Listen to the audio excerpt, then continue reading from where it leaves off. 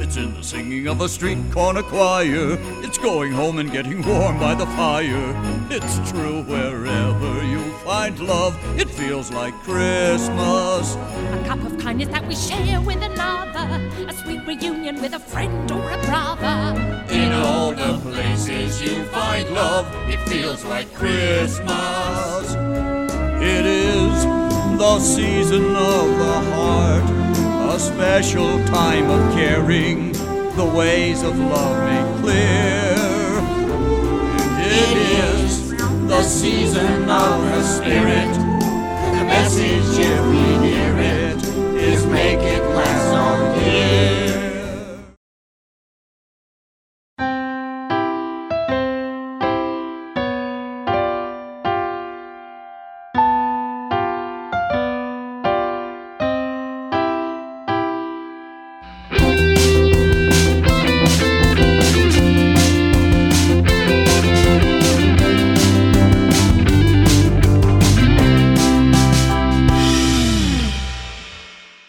Welcome to First Impressions, the podcast where we talk about our love for Jane Austen and apparently also Charles Dickens. Yeah, who knew?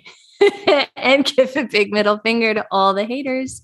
I am Kristen and I'm joined by Maggie. Hi, everybody. Ho, ho, ho. Merry Christmas. In honor of Christmas, as befits Christmas, we are going to talk about A Christmas Carol today. Not only are we going to talk about the novel, which we both read, which is an absolute delight and so readable, we're also going to talk about A Muppet Christmas Carol. The best adaptation. The best adaptation by Actually, far. that is why we're even doing this podcast. I forget why we were talking about A Christmas Carol, Kristen, but I was basically like, well, A Muppet Christmas Carol is the best adaptation. And we should do a podcast episode about why. And you were like, I agree. So then I was like, well, I guess we should read it. Yeah. And I try to read it every year. It was many years ago that I had nothing to read. And some December, I was like, you know what? I wonder how readable it is. And I tried to read it because of the movie about the Christmas Carol, because there are so many lines that they're clearly reading from the book. Which is one of the reasons why it's a great adaptation. Yes. But lines like darkness was cheap and Scrooge liked it. And it's like, that's funny. You know, that's very readable. Maybe the whole thing. And it was great. It is funny. It is very funny. Yeah. In the bath. Yeah. It's so funny. It was like in the bathtub, like cracking up. My husband was like, what are you doing? I'm reading Dickens. I will just start off by saying I don't want to say I'm not a Dickens fan because that seems like really strong. I mean, he's one of the like most famous, kind of seminal authors in English language. But I think a lot of his stuff is a big bummer. I don't really like bummers. And a lot of it's very dense. Like I'm not looking for Bleak House. Oh, I know what I mean? My husband Bayard loves A Tale of Two Cities. And I remember reading it in 10th grade and just being like, man, this is not for me. I mean, he was a genius, right? Dickens, but like, it's just not for me. But this book is for me. This novella was great. I loved it. One of my friends, Mary, I was reading Bleak House and I went online and started complaining about it. Like it was so good. It was so good. It was so good. And then you just get to this chapter, which is like hitting a solid brick wall where you're like, what is he talking about? This is such a slog. I'm so bored with this. And so I tweeted, I was like, sometimes Dickens is so wonderful. It's so amazing. You're reading, you're like, oh my God, this guy's a genius. And sometimes you're just like, this is completely unreadable. And my friend Mary responded, she's like, yeah. And oftentimes it's in the same book. Yeah. But Christmas Carol does not suffer the Dickens syndrome at all. It goes along at such a fast clip. And there are like so many bangers in there, like so many great lines. And you're like, yes. Yeah. And it's short. I mean, like, yes, it's a novella. I mean, I let it stretch over a couple of nights just because I was enjoying it and I wanted to read it before bed. But I mean, you could knock it out pretty quickly. Yeah. And I totally expected it to begin with the line, the Marleys are dead to begin with. We're dead to begin with. The Marleys, plural. Yeah. Because they just Southern Waldorf as Jacob and Robert Marley. Which is like so, one of the great things about A A Muppet Christmas Carol as an adaptation is that the characters in this book, they're not like, I don't want to say that they're caricatures, but they do lend themselves to kind of like a larger than life person playing them. And so if you get Muppets, it's perfect. It's just like perfect. I think Gonzo is absolutely perfect as the narrator because he has that wry sense of humor, which the narrator completely does in this book. The two Jewish guys, what is his name? Waldorf and what? To me, they're always Jewish. Two old guys, and I can say this, I am Jewish. These two old guys who like sit up in the balcony and just shit on everything, like, you know. Yeah. Anyway, amazing, perfect, no notes. Yes, they are Jacob and Robert Marley in the movie. And they get to sing the Marley and Marley song, which is an amazing song. And I own the soundtrack to this movie, you know, like independent of the film itself. I own the soundtrack and I listen to it constantly. But I was watching the movie with my mom a couple of years ago and that song came on. And when they go, ooh, she looks at me, she goes, Margaret, this is scary. I was like, mother, these are Muppets. Come on. It is kind of scary. I mean, the adaptation also does not shy away from the fact that some of it is scary. I mean, Gonzo and Rizzo peace out at the end. They say, this is too scary for us, folks. We'll see you at the finale. There's another reference like, gosh, this is kind of scary. Isn't it too scary for the kids? And like Gonzo's like, nah, it's culture. Yeah. There's just this is all over the place. Sorry, listeners, but there's two lines in particular that I just really want to, first of all, the songs in the show are amazing, in the movie, and the writing is fantastic. There's just a couple lines I wanted to, before we go down a rabbit hole, Kristen, bring to everyone's attention, which is at the end of Marley and Marley, they go, we're Marley and Marley. Ooh. And then at the end they go, change. And they just yell change at him. I think that's so great. My favorite song is probably, it's in the singing of a street corner choir. It's going home and getting warm by the fire. Yes, wherever you find love, it feels like Christmas. And there's a line in there where they say, it is the summer of the soul in December. And I always thought that was a really beautiful line. It's so funny you bring that up. I was actually going to also bring that line up, but to note that the lyrics are so dense to the soundtrack when you're watching the movie. They sing a lot of words. It is possible to miss a lot of lines the first time around. So it kind of rewards additional viewing. And captions. Yeah, it rewards captions too. Rewards captions. And you know, and some of the things are quite abstract. Like this is not just a movie for kids. Like children do not know what the summer of the soul in December. That's quite high flown language, right? Right. And you know, the songs they reward, I think, listening. They're not like the catchiest. They're not like No Life Without Wife. You know, like I mean, I totally disagree, but fine, whatever. Oh, it's okay. I mean, I have them in my head sometimes for sure, but they're not like a breakaway pop hits, you know what I mean? Well, yeah, that's fair. Yeah. And then the third thing I wanted to is the first song where they sing about Scrooge. Oh, here comes Mr. Skinflint. You know, there is a line, and it was like in my head the whole time I was reading the novella, which is old Scroogey loves his money because he thinks it brings him power. And I was thinking about that, and on the surface level, it's like, okay, yes, money, power, blah, blah, blah. But I think that the people who made A Muppet Christmas Carol really understand the book, and the power that they're referring to is not just like having power over people, you know, and like being rich and being able to do whatever you want. Scrooge has this like deep fear of being poor and powerless. Like it's not just not having power. He wants to have power. It's about having zero power because of poverty. And so for him, it's just about like having the money, having the security to never have to be like he was as a child again, to feel like that. And like, that's what breaks up his relationship with Belle. I think in the movie, she just talks about greed, but in the book, I thought it was amazing. She says, I have been replaced by another idol. And he says, what idol? And she says, a golden one. And she says, gain. It's not even about like the money itself. It's about just having always more because it's never enough. I always have to have more. I never have enough because, I think he's just afraid of being like he was as a child. And that's my thesis. In this TED Talk, I will.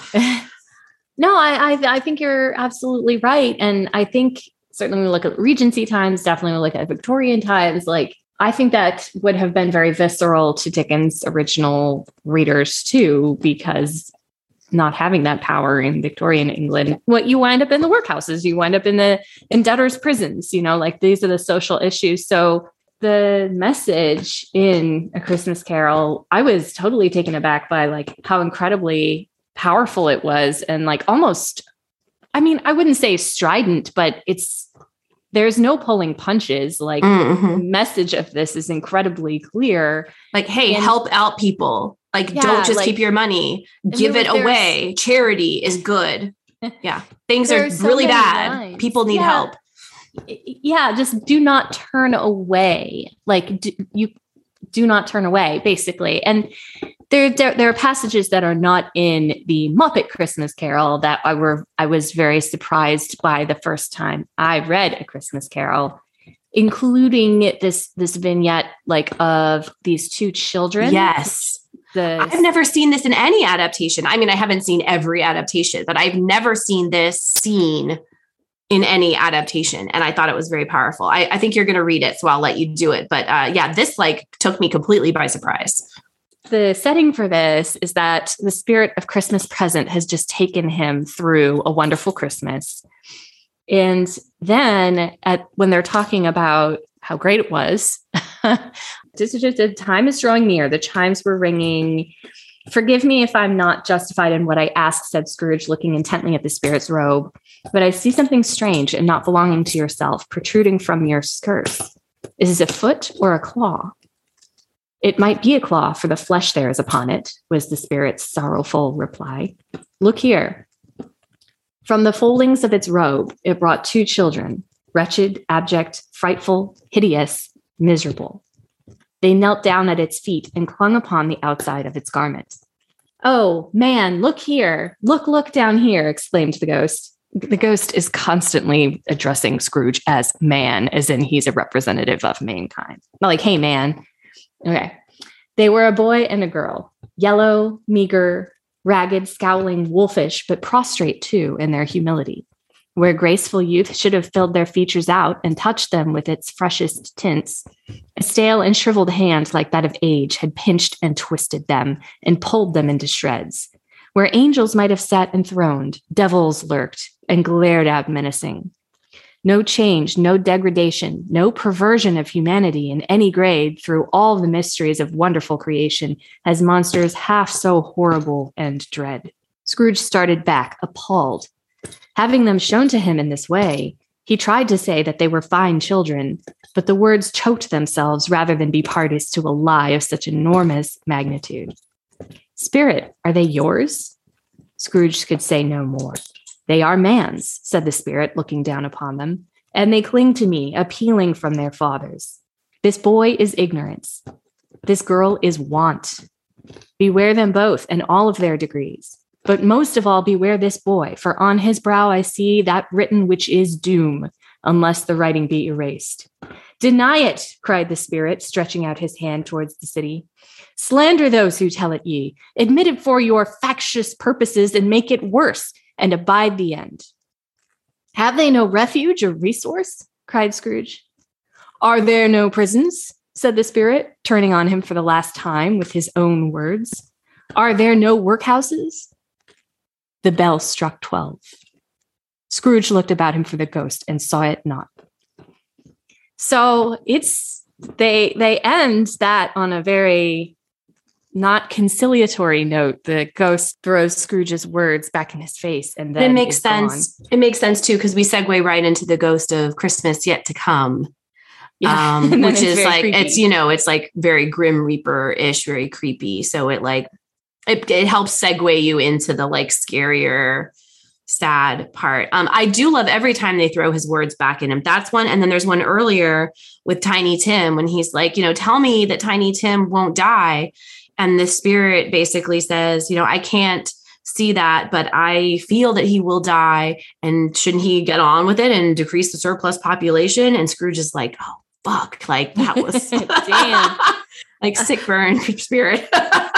One of the things that struck me in that passage is that the Spirit says two things: slander those who tell it ye. Mm-hmm. And then he says, admit it for your factious purposes, which is sort of like two things that a politician would do. Yes. A, no, there's not a problem, or B, there's a problem, which is why you need to support me and my, and it kind of made me wonder if there was a particular political position that Dickens was trying to demolish in this, or hint at least. And then when we read the Wikipedia page, which is about how far down the rabbit hole I went for this, I'm sorry I didn't do more research.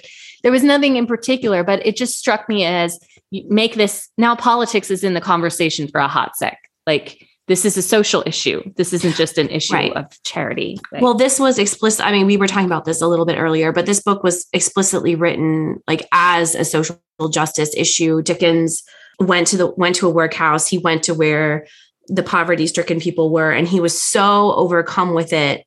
He wrote this book as like a call to arms. And I think that's really obvious. And I was thinking, because we actually watched Muppet Christmas Carol with Alex, who kind of wandered off except for the songs. But like, people who are super rich and super conservative, how do they like have the cognitive dissonance of watching this movie? Because this movie is all about like, if you have wealth, you are obligated to share it and to help people. And that's what good people do. And I'm just like, how does, Mitch McConnell watch this with his grandkids? Well, and deal with that? How do you reconcile holding those views? I don't understand.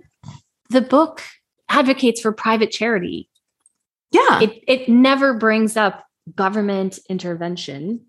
It's not like socialism, right? It's not like socialism, but it is like, you should, if you have a lot of money, you should give some of it away and help people. That's true. But I mean, but that's what Republicans are like. Oh, we shouldn't have, we shouldn't have Medicaid. That should be all private charity. And it's but they also don't give to charity either, because they just say that's right. Yeah, exactly. Then it's everybody's prerogative and nobody does it, or they only do it to like people who look like them and believe the same things as them. Yeah, exactly. So, right. But the passage you read, because I had never read A Christmas Carol before that I can remember, came like, I had no idea it was coming. I never knew it was in the book. I was just like, damn, like he is doing some real stuff here. Yeah. Like he's really getting into like ignorance and want, these like emaciated children like that. And then ignorance being the doom of humanity. I was like, yes, snaps, Dickens. This is good stuff. This is like college paper stuff here. No, but it's great. It was like a bolt of lightning because I'd never come across that before. We can talk about the narrator too, in that one of our other friends, Seamus, mentioned that A Christmas Carol is the best adaptation. The Muppet Christmas Carol is the best adaptation because it recognizes that Charles Dickens is the most interesting character, or I think is what he said. This book is very funny. It's several times. The narrator is very funny. I will also say that I was shocked that like Scrooge is really funny. Yeah. One of my favorite things that I think it's when the ghost of Christmas Present like shows up and wakes him up. It might be Jacob though. I can't remember, but he's basically like, why are you here? And they're like, for your like well-being. And he thinks to himself, he's like, well, I think that extra sleep probably would have served me better for that. And I like laughed out loud. I thought that was so funny because that's real. You're like, well, you know what? I think the best thing for me would if you just let me get some goddamn sleep. Because that's relatable. Highly relatable. But you don't usually see Scrooge as like kind of a funny, sarcastic character. He's just always like, bah, humbug, he's just like mean. He doesn't have that like funny aspect. Yeah. So I appreciated that. I thought that was really fun. And the narrator is hilarious. And just really surprising in a lot of ways. He'll do a lot of asides about like, I think this, I think that. If you know a man as blessed in the facility of laughter as Scrooge's nephew, Fred, introduce him to me. I want to cultivate his acquaintance. Yes. And even the first passage kind of shows you what you're in for. I love the first passage of A Christmas Carol so much that I actually did a reading of it one time for my Instagram. Like you can do like like back when you could do a 60-second video before Reels. I was like next to the Christmas tree and I was like, just brought it up and did a little video because I think it really lets you know what you're in for. And it's very Dickens. let's just say right off the bat, like Dickens is great at beginnings, right? Yeah. Like, I mean, look at A Tale of Two Cities, like iconic, a one page long first sentence with so many semicolons, but it's also like iconic. And to me, sitting down and starting this book, I got to the second paragraph and I think I even texted you. I was like, Kristen, this book is hilarious. Like it was so good. This first page is so good. I'll let you read some of it. It's very good. Marley was dead to begin with. There is no doubt whatever about that. The register of his burial was signed by the clergyman, the clerk, the undertaker, and the chief mourner. Scrooge signed it, and Scrooge's name was good upon the change for anything he chose to put his hand to. Old Marley was as dead as a doornail. Mind, I don't mean to say that I know of my own knowledge what there is particularly dead about a doornail. I might have been inclined myself to regard a coffin nail as the deadest piece of ironmongery in the trade. But the wisdom of our ancestors is in the simile, and my unhallowed hands shall not disturb it. The country's done for. You will therefore permit me to repeat emphatically that Marley was as dead as a doornail. Can you say again the part about the simile? Because I loved that. Yeah. The simile is in the tradition. Is that what he says? The wisdom of our ancestors is in the simile, and my unhallowed hands shall not disturb it, or the country's done for. I loved that line. I thought it was amazing. It's just so good. And then again, like in A Muppet Christmas Carol, you get Gonzo and Rizzo, who are like very funny, and there's all this kind of like physical comedy. But I feel like it slots in really nicely with this tone that the narrator has in the book itself. It's almost like, we talk about Austen's narrators, especially in something like Northanger Abbey, having that kind of like, open satirical wit. And I feel like we get that here too. It's just funny. It is funny. And it's very thoughtful about language also. Mm-hmm. And it's kind of funny also how he anthropomorphizes non-human things. Mm-hmm. Like I have some highlighted passages of just like cool writing where one of them is like, the ancient tower of a church whose gruff old bell was always peeping slyly down at Scrooge out of a Gothic window in the wall became invisible and struck the hours and quarters in the clouds with tremulous vibrations afterwards, as if its teeth were chattering in its frozen head up there. And then the water plug being left in solitude, it's overflowing, sullenly congealed, and turned to misanthropic ice. And he's talking about how cold it is. And it genuinely made me feel kind of cold reading it.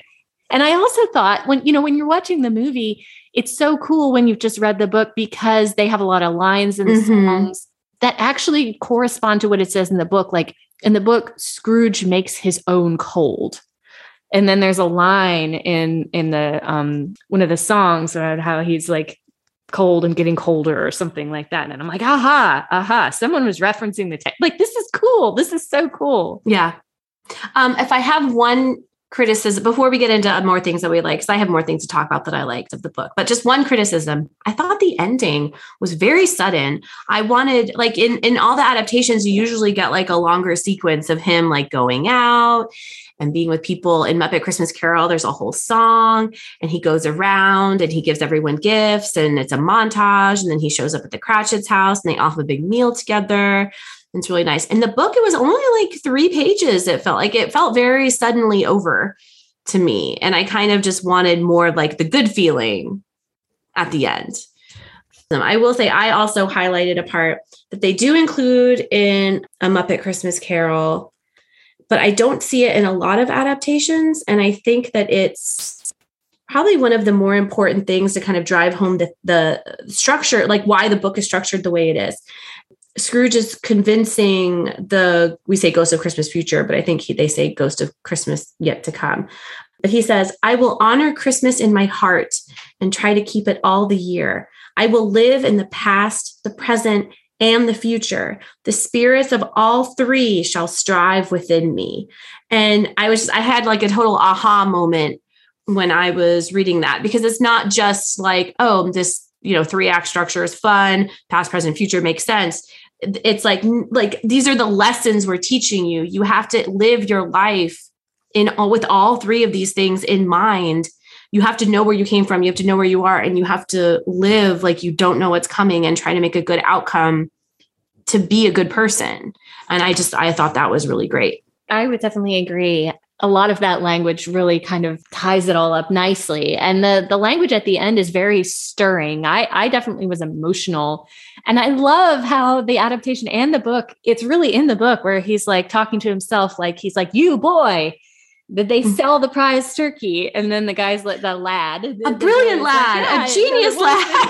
It's so good. And in A Muppet Christmas Carol, it's that adorable little bunny that was like shivering outside. And there's even like a really nice moment with that little side character. Yeah, I don't know. But Scrooge is like an intelligent boy. Yeah. A remarkable boy. I'm so glad I talked to you. It's a pleasure talking to you. It's hilarious. And it's so funny. And the language at the end is just very stirring. It was always said of him that if any man knew how to keep Christmas, it was he. I love, there's a part too. Oh, I didn't highlight it, but I should have. But where Scrooge, he's like, it's Christmas morning. I didn't miss it, and he's looking around his room and everything's there. And he's so excited. And he goes, ha, ha, ha. And it says like, it was a great laugh. It was I have to look it up, Kristen. It's so good. Give me a minute. Sorry, you're going to have to edit this. I just love that part so much. I'm going to read a little bit if that's okay.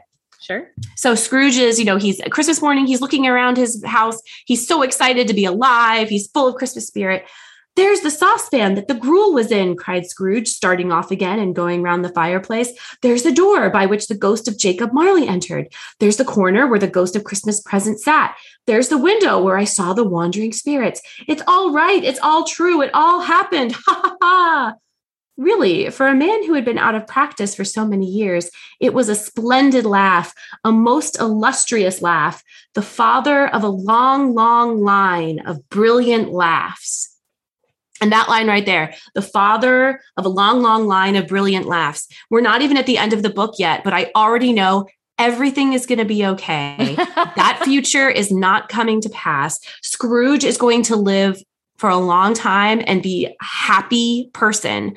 And I just love it. The father of a long, long line of brilliant laughs. He will spend his life now happy and laughing. And it just made me so happy as a reader when I read that part. It's a great moment. And, I will say too, that it's so great also because you really were bummed and scared. And I mean, that scene where they're like, his blankets are still warm, right? I don't pay extra for the warmth, And also I cried. I mean, I cried anytime with Tiny Tim reading this, I cried. I mean, I have a young son.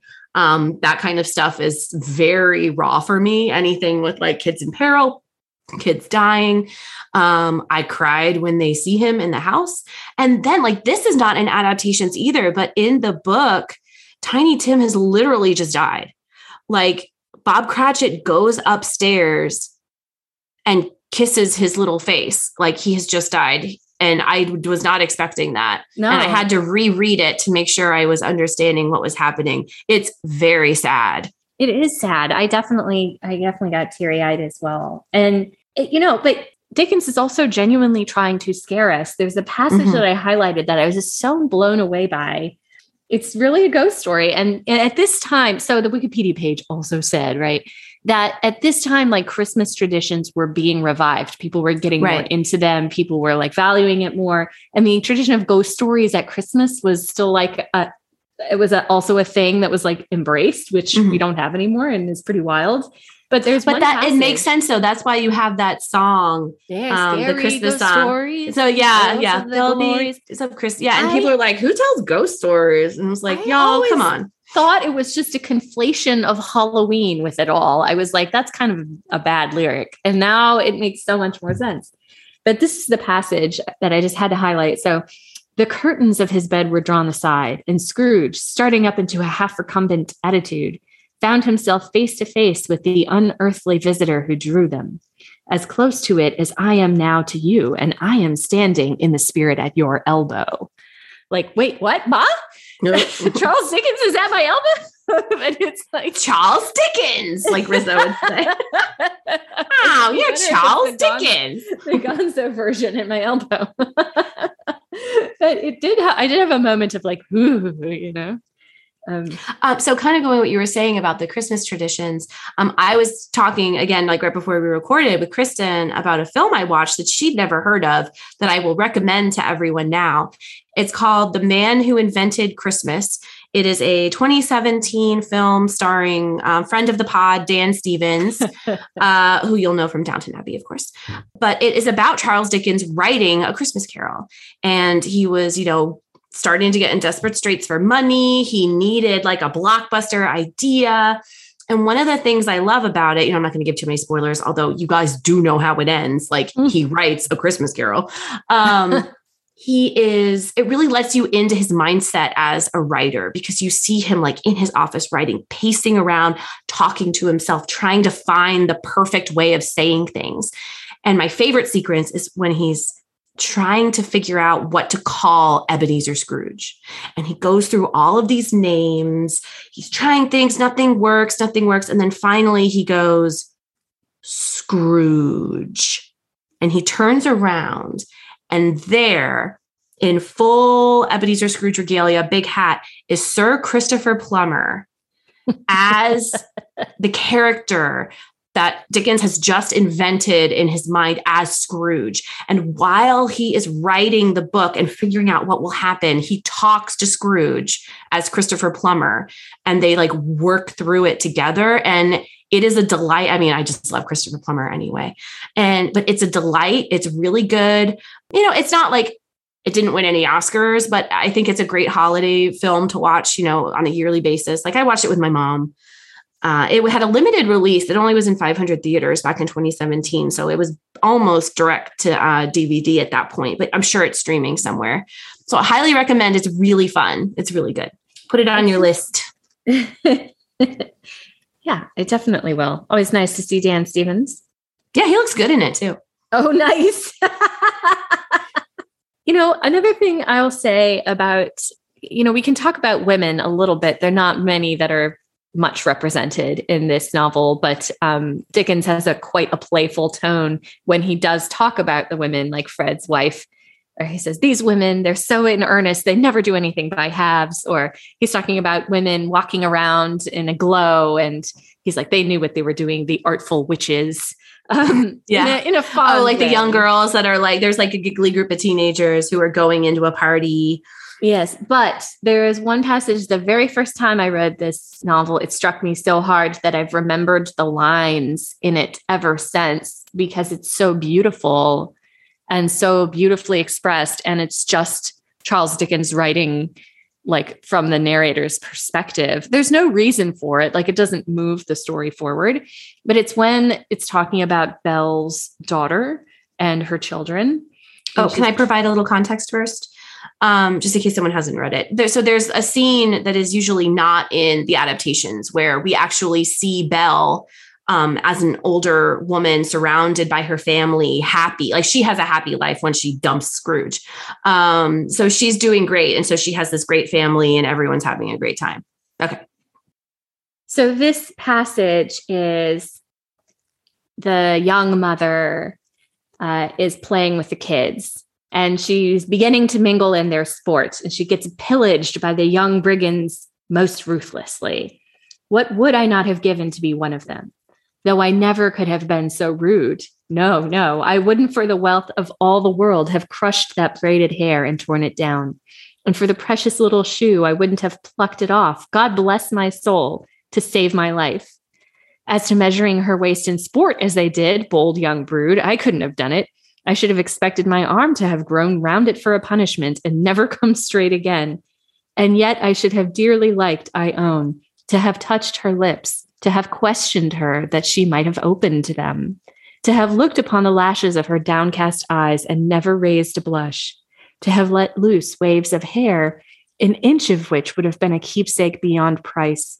In short, I should have liked, I do confess, to have had the lightest license of a child, and yet to have been man enough to know its value.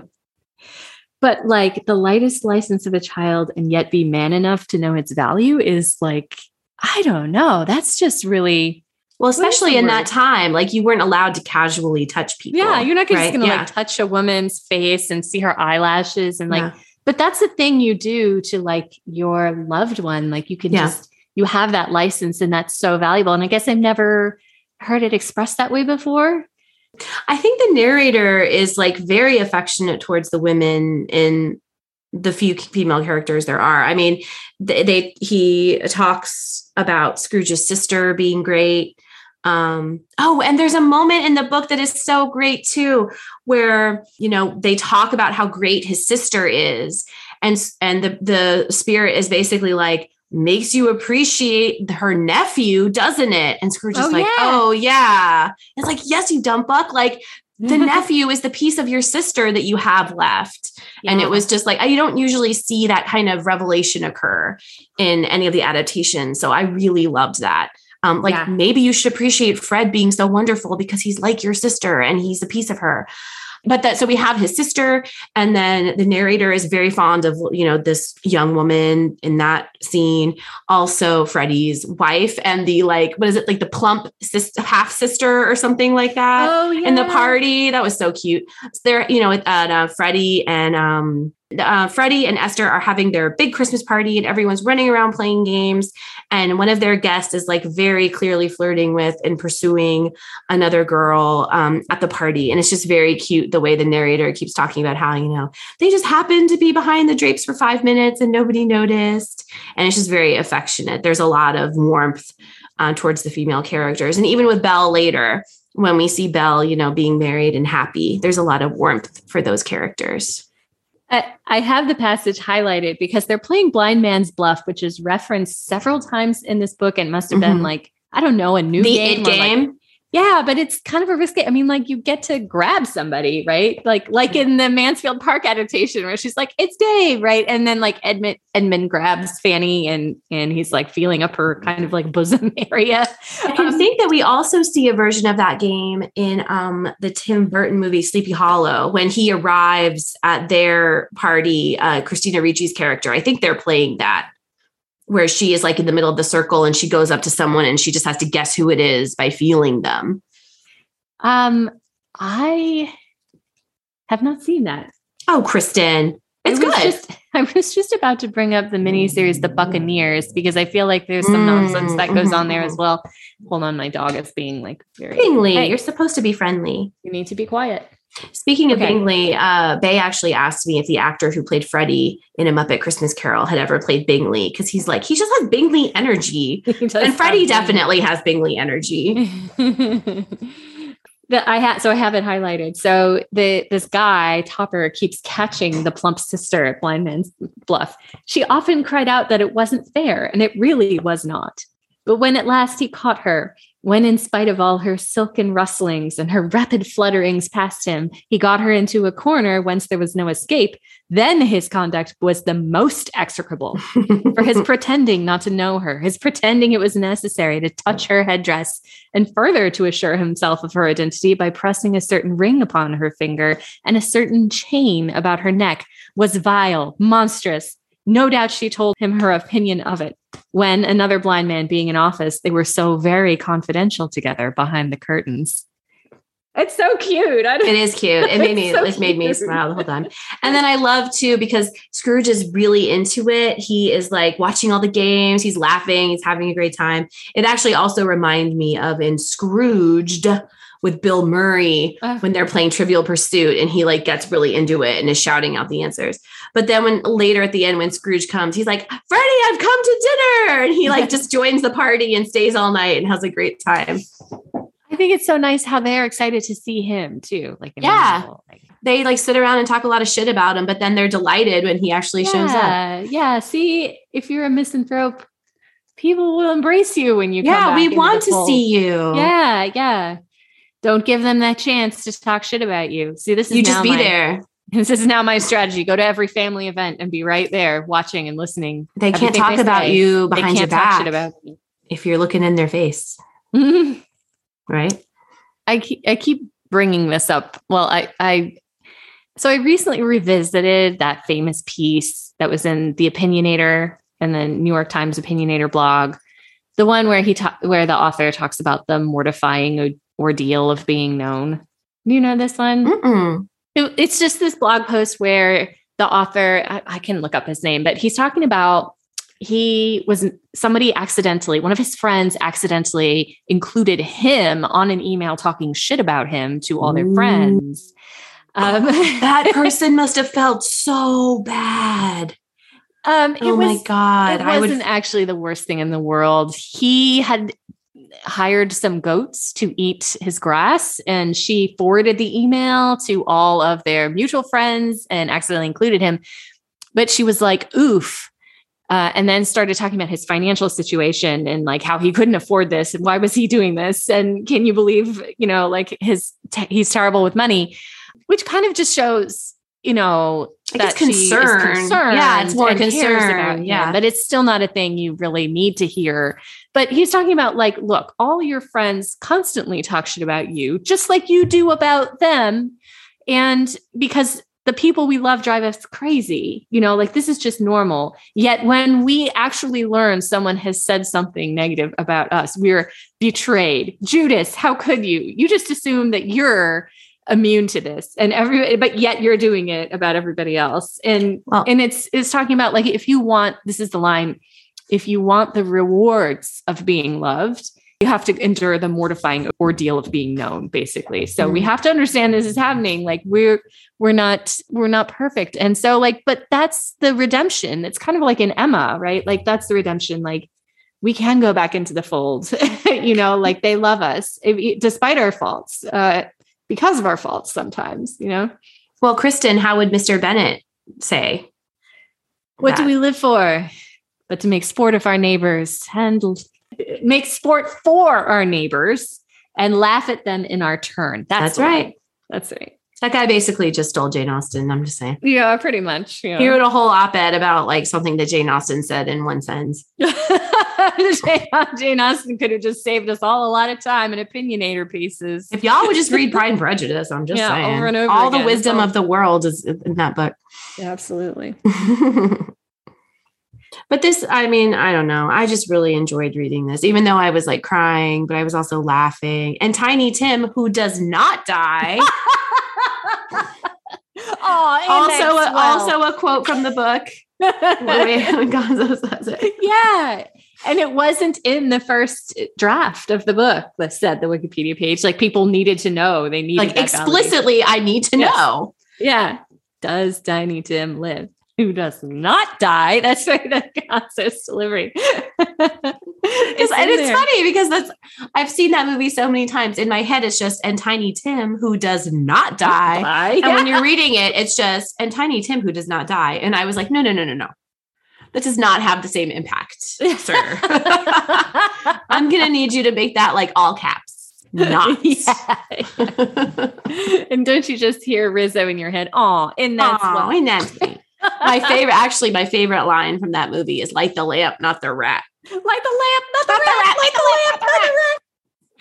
And also so now this is just me talking about why I love this movie. There's a great gag at the very end when Scrooge wakes up in his bedroom. Gonzo and Rizzo are like on the ledge outside looking in the window. And they're like, what's he doing? I can't see. And then Scrooge takes that moment to throw open the window panes and look out at the city. And you just see the Muppets fly off the puppets like fly off the ledge into the snow. It's genius. It's genius. It's a laugh that you want right there because you're happy. You're happy. Yeah. It's a perfect moment of like joy when you're already happy. And then this like ridiculous joke and you're like, cracking up. I have always enjoyed, if we're going to talk about our like favorite movie lines, I've always loved Sam the Eagle as a character in the Muppets. And when he plays young Scrooge's headmaster. Mm-hmm. Yes, headmaster. Headmaster. Yeah, that's a good read. That's just like the kid says it. But he's like, you will love business. it is the American way. And Yeah, it is the British way. It is the British way. I don't know, gags like that. So they had to remind me that I was saying like, I really like that scene, but that song really slows down the action of the movie. And Bay was like, what are you talking about? There's no song. And it's because I realized on the soundtrack, they have several songs that were cut from the movie. So Sam the Eagle actually has a song. No way. Yeah. And then Beaker and what is Beaker's? I always forget his name. What's the other guy's Bunsen, name? I think. Yeah, Bunsen and Beaker actually have a song about like charity and the importance of giving to others. Yeah. And I totally understand why these things were cut because they kind of like slow momentum. Yeah. And then obviously very famously Belle's song about love being lost is cut from a lot of the newer versions of it. It actually exists on my old VHS, which I watched for years and years and years and years, and it's on the soundtrack. So that's why I always know it. But it's called When Love Is Gone, and it gets reprised at the very end of the movie when love is found, when love is found. And if you hadn't heard When Love Is Lost, you'd be like, oh, this is just a new song. It's not. It's a reprise of the earlier song. That's exactly what I was going to bring up. That moment always seemed so weird to me because I had never seen the version that contains When Love Is Gone, the song. And then they go into this, when the love we found or whatever. And it's like, wait, this is a weird beat. I feel like I'm supposed to know it. You are. I don't know why it was removed. Because it was in the original theatrical cut. It's on my VHS that I had. That they thought the kids would be bored. Yeah, it does. Again, slows down the action. It's a beautiful song. But Disney just announced that they are restoring it for the streaming Disney Plus version. I don't think it happened yet because we just watched it. Because we just watched it too. Yeah, I don't think. But it's also on my DVD. Now, I will say on my DVD, you have the option to select original theater version, or you can do like is it Letterbox? Is that what they call it? Yeah, Letterbox. If you do the original theater version, the song is in there. Oh, wow. Yeah, it's a really nice song. I think it's a beautiful song. If you were a kid, you'd be like, oh, I'm dying. But I think it's very poignant. Boring. This is more of a family movie. She said, what is the line in it that's really good? We'll have to edit this again. He's like, I love you, Belle. And she's like, you did once. Yeah. That's the way. There was a time when I was sure. Yeah, it's so good. That you and I were truly one, that our future was forever. Yeah. Okay. So you can sing it. Sing the line.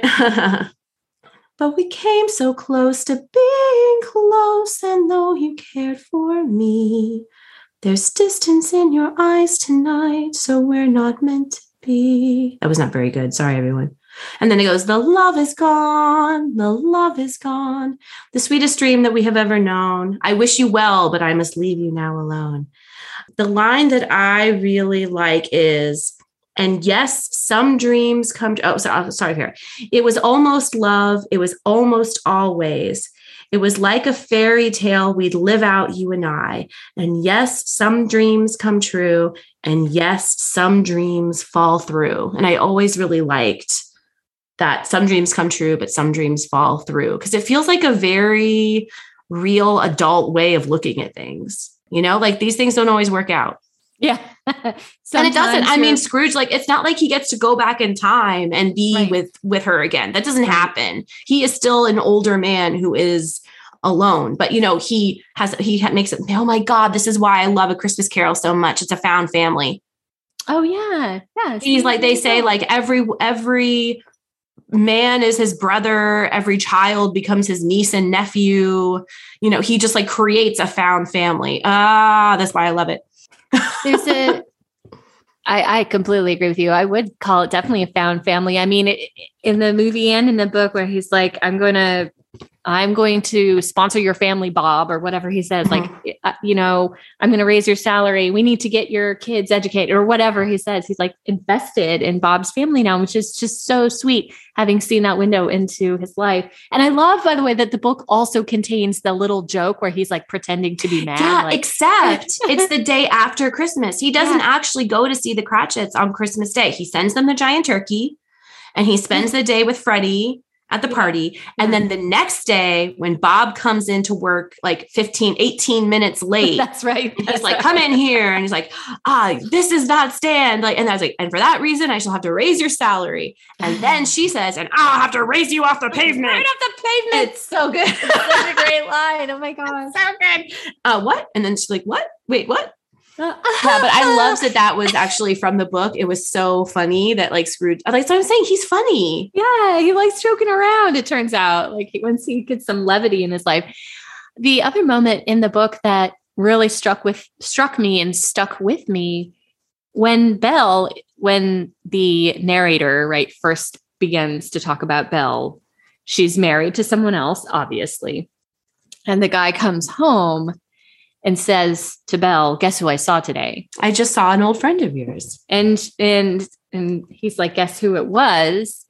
And she's like, how should I know? And then in the next breath, she says, Ebenezer Scrooge. Like she already knows, like, and it's a point, it's a point of nostalgia. It's a point of like a little bit of consciousness, I guess, of he's still out there in the world, this man I loved. And yeah, well, you never forget. I kind of liked that it was in there. I think you always have, when you get older, there's always a sense of like what would have happened. And there's nothing wrong with that. Like you can be perfect. Like I am completely happy in my life, right? I have absolutely no regrets with anything. But like you always think like, well, what if XYZ had happened instead? Yeah. Or you think of like people that you knew before, fondly or not, but you still think of them. Yeah. Yeah, for sure. Well, that's kind of all I had. Did you have any other highlighted passages? I had a couple of things, but not really anything important. I will just say that I thought the book, I never really understood the way that time works in any of the movies, because they always are like, expect the first ghost at 12 and then the next at 1. And so it all is supposed to take place in one night.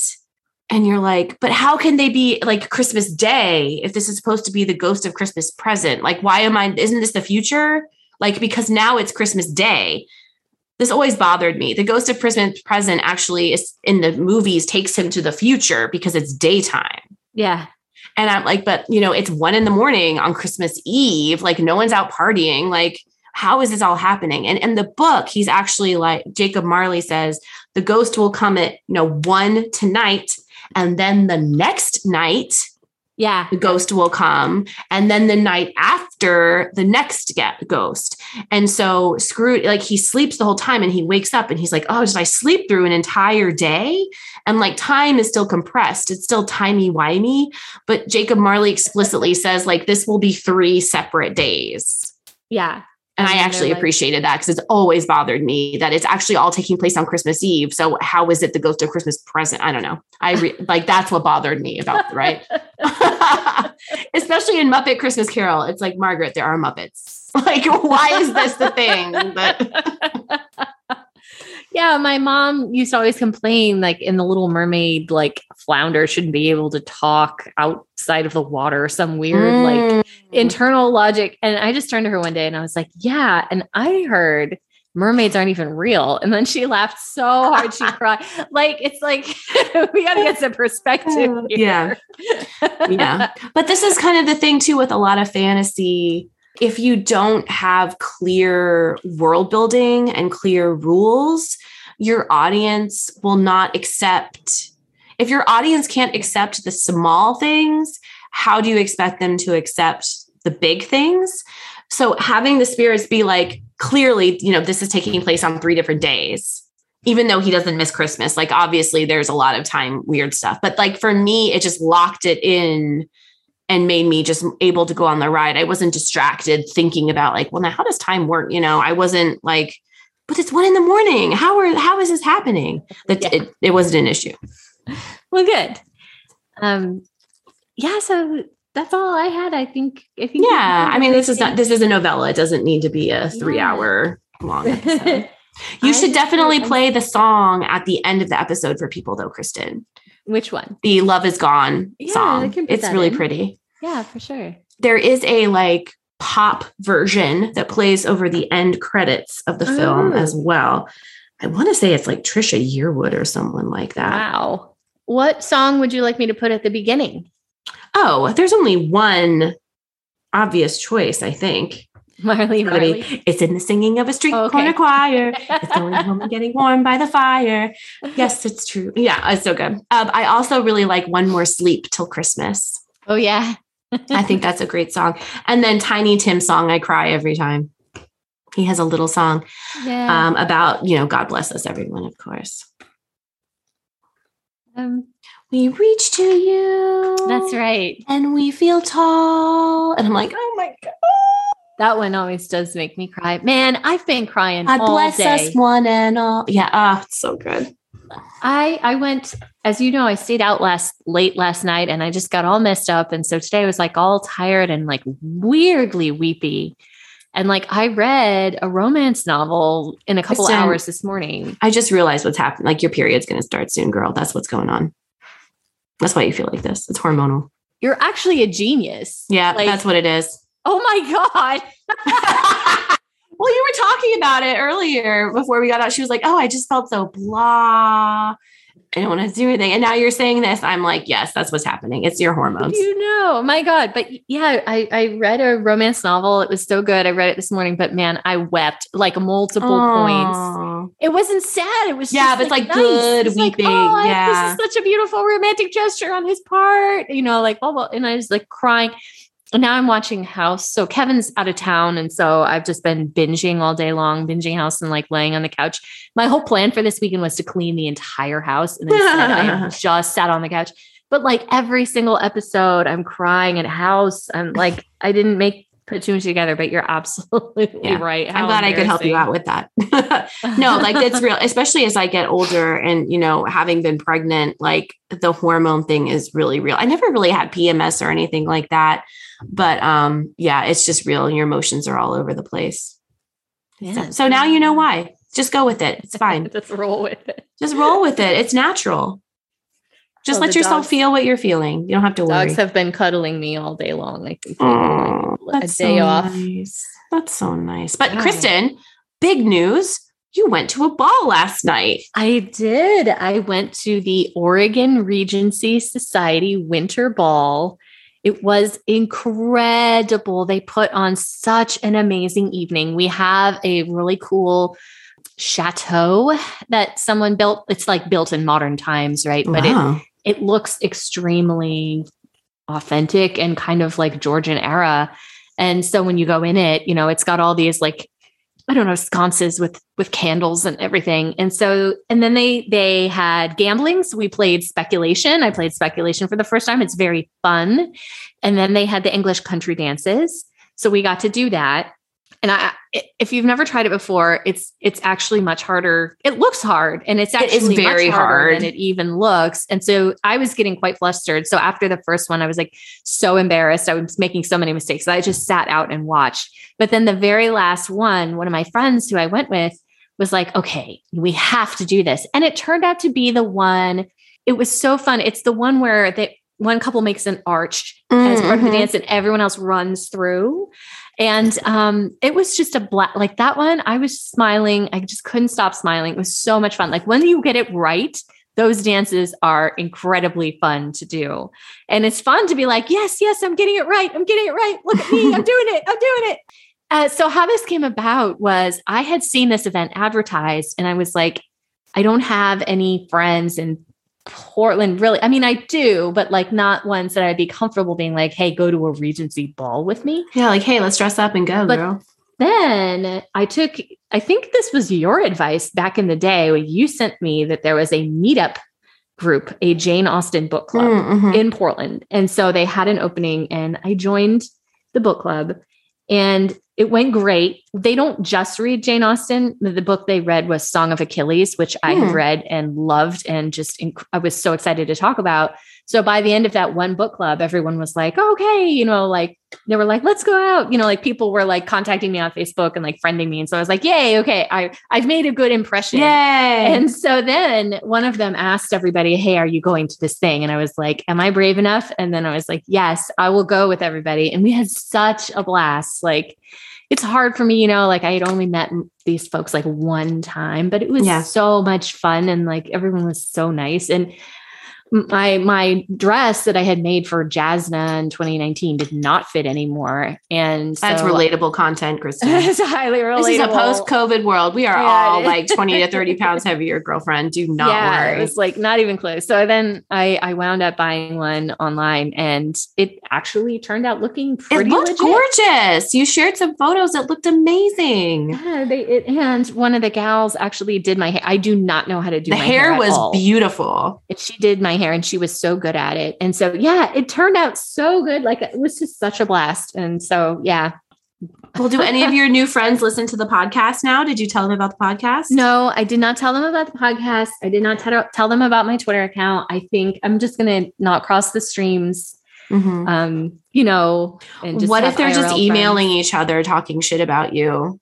yeah. And they copy you accidentally. I don't know. I've said they sound lovely. That's so great. That's so great. I'm so glad you had such a good time and like made some new friends with people who love Jane Austen too. Thank you. And as you know, I've said some very personal stuff that I don't care about complete strangers knowing about, and I don't care about my best friends knowing about, but like might not want to share it with your new friends. And like, I was freaking out, like we were talking about yesterday, our podcast was mentioned briefly in that Rutledge's Companion to Jane Austen. This book came out in 2021. It was just called Rutledge's Companion to Jane Austen. It's all these essays about Jane Austen fandom. And one of our episodes is actually mentioned in it.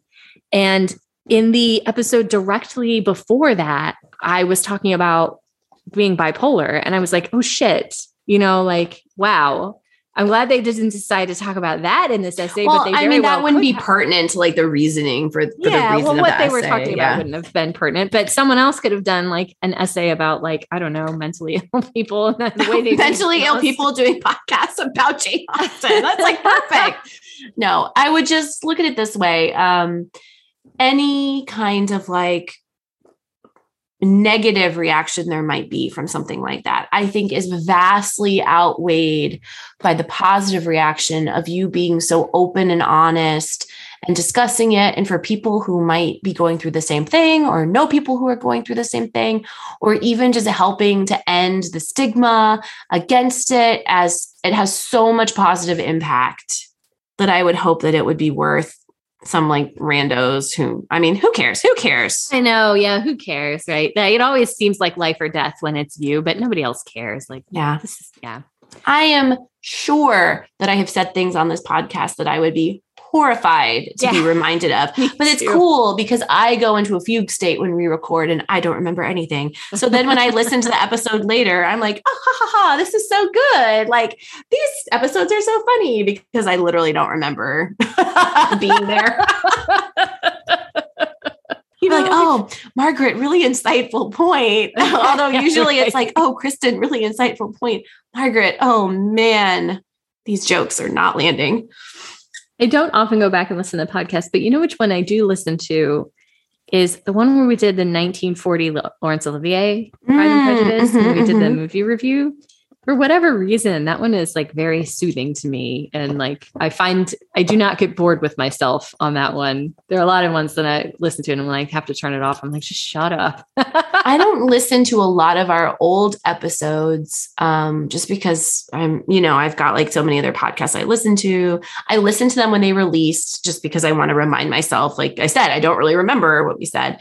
I do have really, really fond memories and have listened to our original like Mansfield Park triplet episode, mostly because Kevin was on there and I thought we had such a blast recording it. And whenever he would get up and go to the bathroom, like Kevin and I would just have so much fun, like just riffing and joking with each other. It was really fun. I had to cut all that stuff out. No, it was great. One of them, we weren't recording from the good mic. We were recording from just my crappy laptop mic. And the sound is so bad on that one. And I can't listen to it just because I'm so mad at myself for making that mistake. Like I don't even know. Mic was selected on Audacity when I was recording it. But yeah, like for the most part, like the early ones are really fun to listen to. We were actually talking about the books At one time, we actually did read the novels. I mean, we could do rereads now. We've been doing this podcast long enough. It's been like 5 years since we talked about some of them. Read one of those books. And I would have to listen to those episodes to make sure I didn't say the same exact thing. Like it was a big revelation.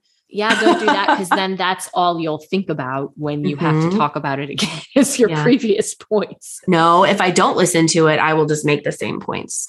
100%. You know what we could do? You know what we could do? Just like Reclaiming Jane or a lot of other podcasts now, they just like read like 5 chapters and just podcast on that section of the book. So if we really wanted, I mean, that sounds like a hell of a commitment, but I mean, we don't really stretch it out. Yeah. I mean, like you could endlessly read these books and just do small chunks at a time. Yeah, we could do that. Well, I wouldn't say to do that for every novel, but I mean, I know you love Mansfield Park and you've been tweeting like crazy. Oh yeah. Sorry.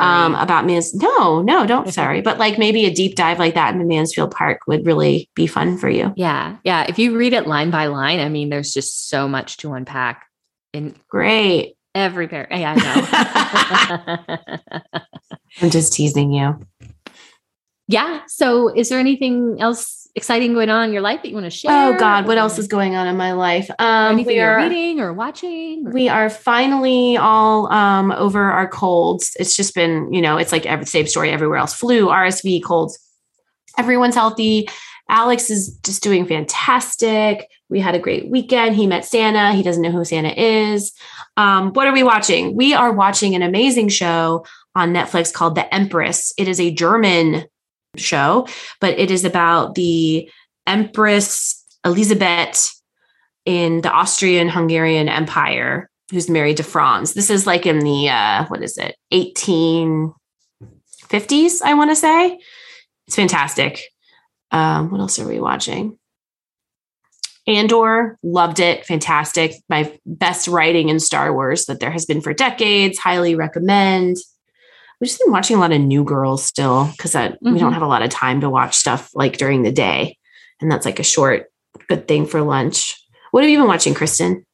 Yeah. Just House, Below Deck. And What We Do in the Shadows, because we have a temporary Hulu subscription. It's so good. It's also Reservation Dogs on Hulu is also amazing. It's also Taika Waititi producing.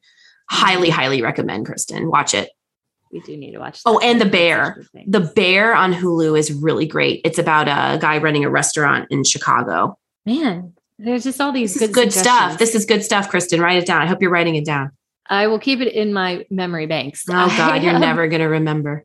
No, you have an amazing memory. I am like shocked by your recollection of specific lines of literature.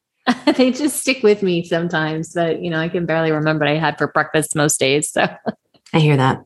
Oh, I have one more recommendation. This is really fun. I haven't even finished it yet, but on Netflix, there is a great documentary called Pepsi, Where's My Jet? Which is all about and how in the 1990s, Pepsi had this big promotion. You guys might remember this commercial if you're old enough, where they were like, 350 Pepsi points, you get a hat, 700 Pepsi points, you get a pair of sunglasses. And then at the very end, this kid arrives to school in a jet and it's like 7 million Pepsi points, Harrier jet. And there was no disclaimer. There was nothing indicating that this was not real.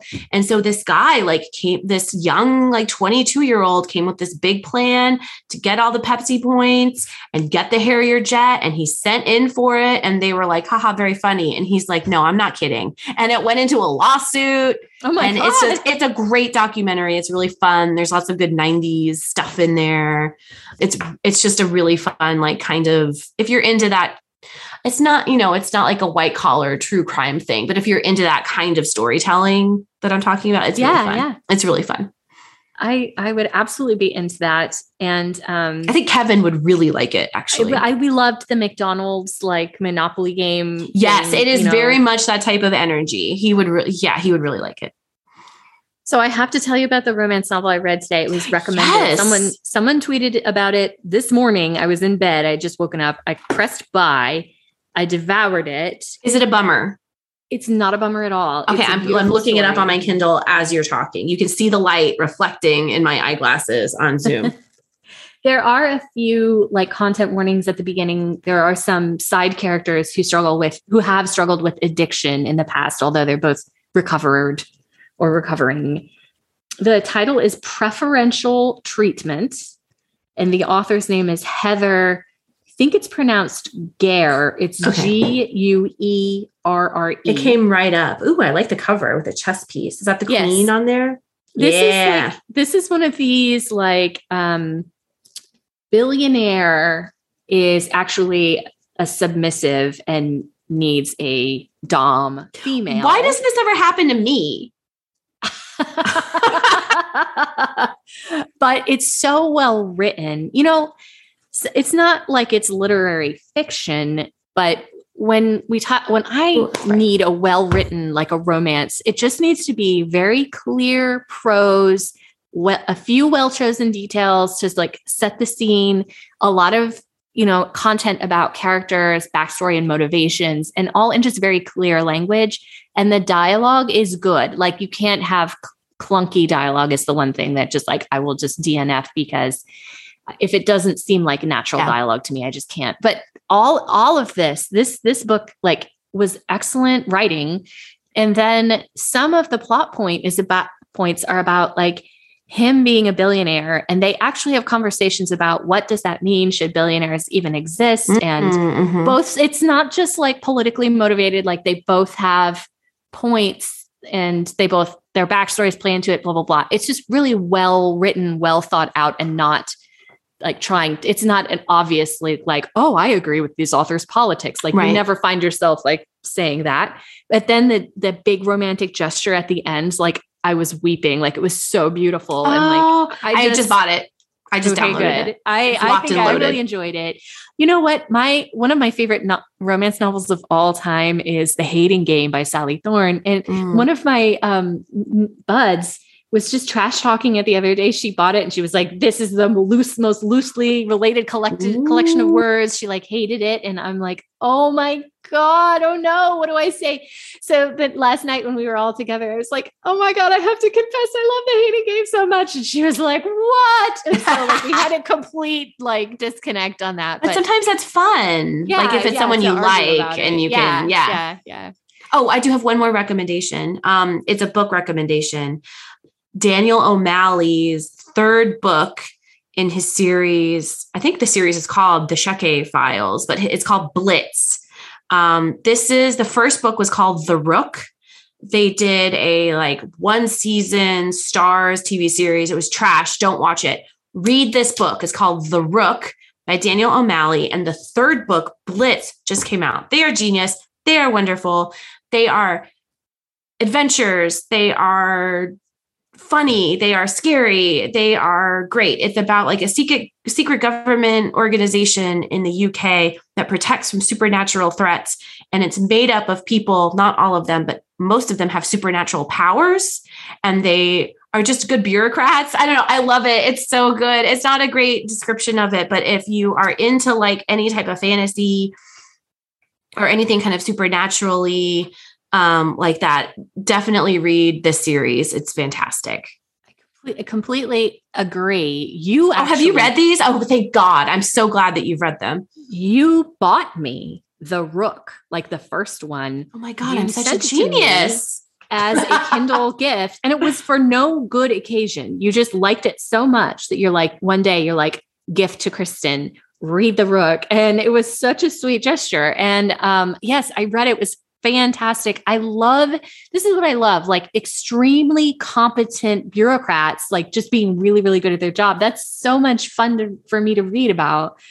And it's also funny. Like there's a lot of emotion. Like there are times when I cried in this book, but it's also very funny, and like there's stakes and it's exciting. The action scenes are really exciting and it's so creative. The second one is called Stiletto, and the third one that has just come out is called Blitz. And the third Blitz is actually a split narrative. Half of it takes place during the Blitz in World War II in London, and then half of it takes place modern time. And what I love that he's doing is each book kind of explores a different aspect of this organization, which is called the Sheke.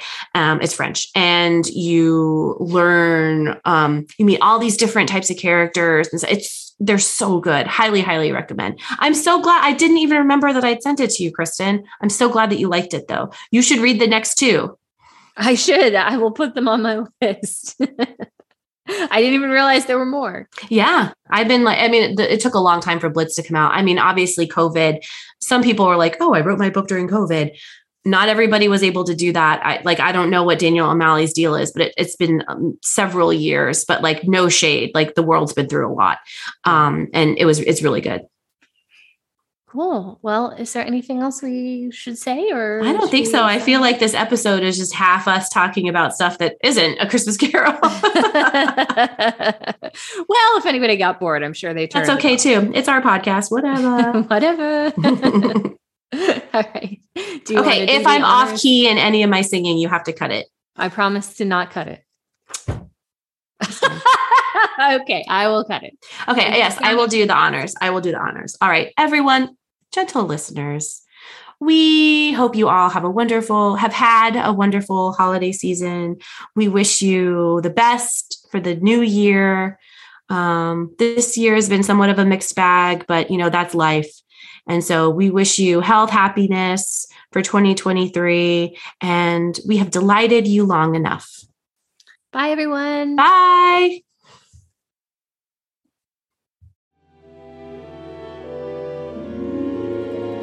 There was a time when I was sure that you and I were truly one, that our future was forever and would never come undone.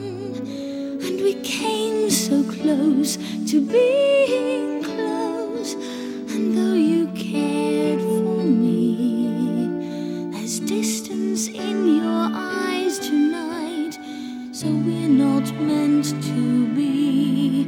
The love is gone, the love is gone, the sweetest dream that you have ever known.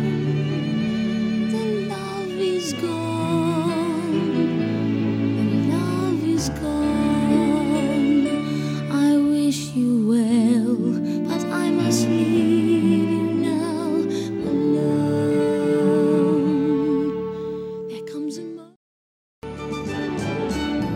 With a thankful heart, with an endless joy, with a growing family, every girl and boy will be nephew and niece to me.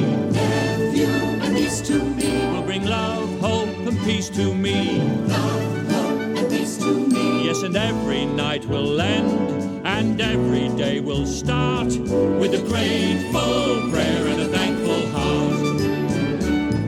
With an open smile and with open doors, I will bid you welcome. What is mine is yours. With a glass raised to toast your health. With a glass raised to toast your health. And a promise to share the wealth.